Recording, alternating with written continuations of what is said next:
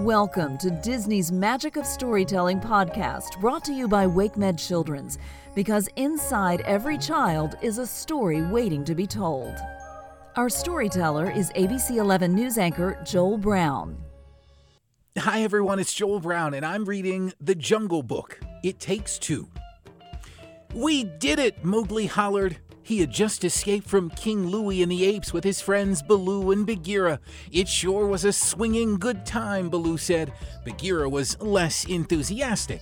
"Next time we need to stick to the plan. We are lucky to be alive." "We need to find a safe place for the night," Bagheera said. "King Louie may still be after Mowgli." "Oh, loosen up. I can protect us. If we see any of those mangy monkeys, I'll jab with my left and I'll swing with my right." "Oh, Baloo, we need to protect the boy. Think about it," Bagheera said.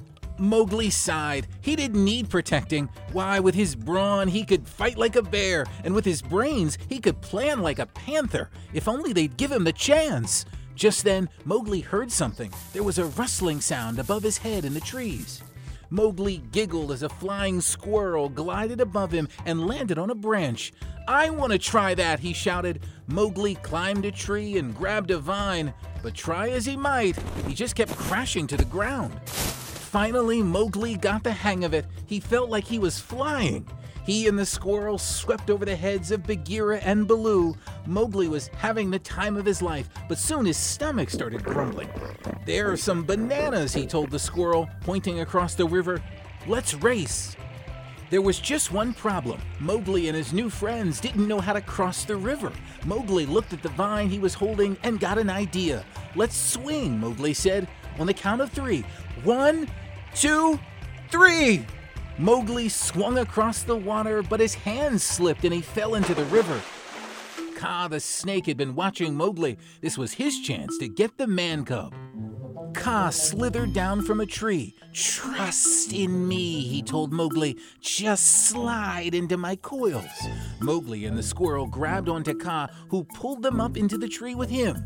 "Oh, look, a squirrel," Kaa hissed. The squirrel's eyes focused on Kaa. Soon he had fallen under Kaa's spell.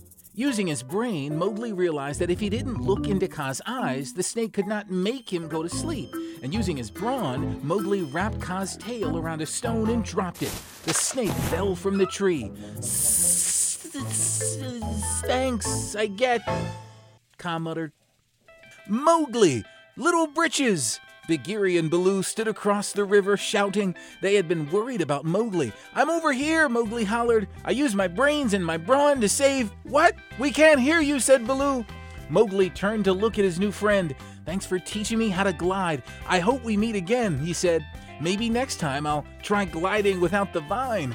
The squirrel chittered at Mowgli and they flew away high above the ground. Mowgli said, watching the squirrel take flight.